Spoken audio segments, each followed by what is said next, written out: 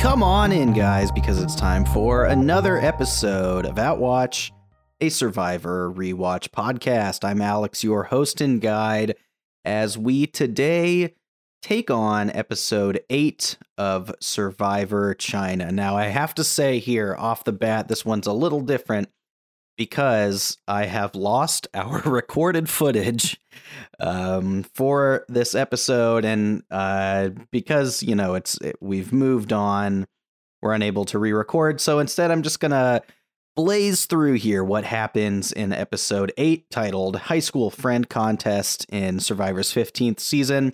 You'll get your normal breakdown of the major things we did talk about, but we, of course, you know, will not have your usual banter. It's just me today, as I, go through what happened in episode 8 of Survivor China. Sorry about that, folks, but episode 9 looks and sounds, it sounds great. Yeah, I don't know what happened. We just lost this footage somehow, much like, you know, Jean Robert thought that he had an idol, but really he didn't.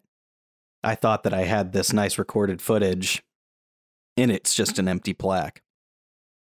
So let me start here by going through the finer points of this episode like usual, and then, hit some of the main topics that we did talk about, and then I'll give you a brief fantasy update. So this episode starts, this is episode 8 of Survivor China, with James stating that he needs the Fei Long folks to stick together for his game to be successful.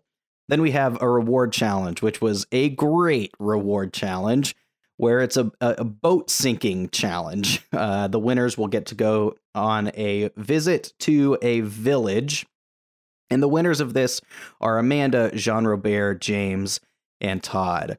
Denise isn't picked, which proves to be a watershed moment for her in this episode. This is really fun because Courtney is picked instead, and she just gets absolutely blasted by the people, you know, funneling the water into her boat.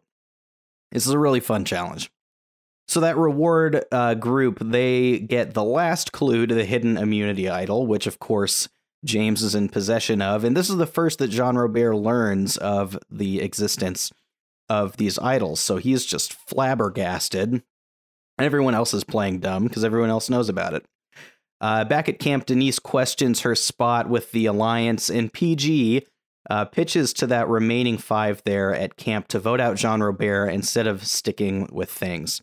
So PG here doing the classic, the group that's left out of the reward, trying to form an alliance with them.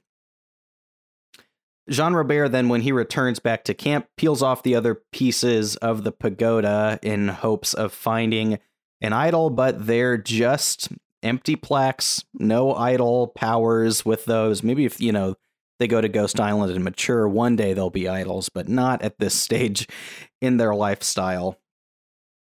Later, Todd pitches voting out James to Amanda and Frosty, and Amanda's feeling hesitant about this. She's not ready to shake things up to the level that Todd is. The immunity challenge is to sit on this big dragon. They're on like little barrels, which are partially full of water, and the water slowly trickles out, making it harder and harder to balance. And folks, Courtney gets a dub on this one. Courtney's first individual immunity win. Who would have ever thought early in this season that Courtney would be a individual immunity challenge contender? Back at camp, Jean Robert tells Eric that he has an idol, and Eric is like, no, you don't. In fact, James has the idols. And so Jean Robert then confronts James about this, and he totally denies it. Todd then tells James that Jean Robert is gunning for him, and there's all sorts of chaos here before Tribal Council. But ultimately, Jean Robert is voted out 5 votes to 3, which land on James, to 1 on PG. Denise is totally left out of the vote.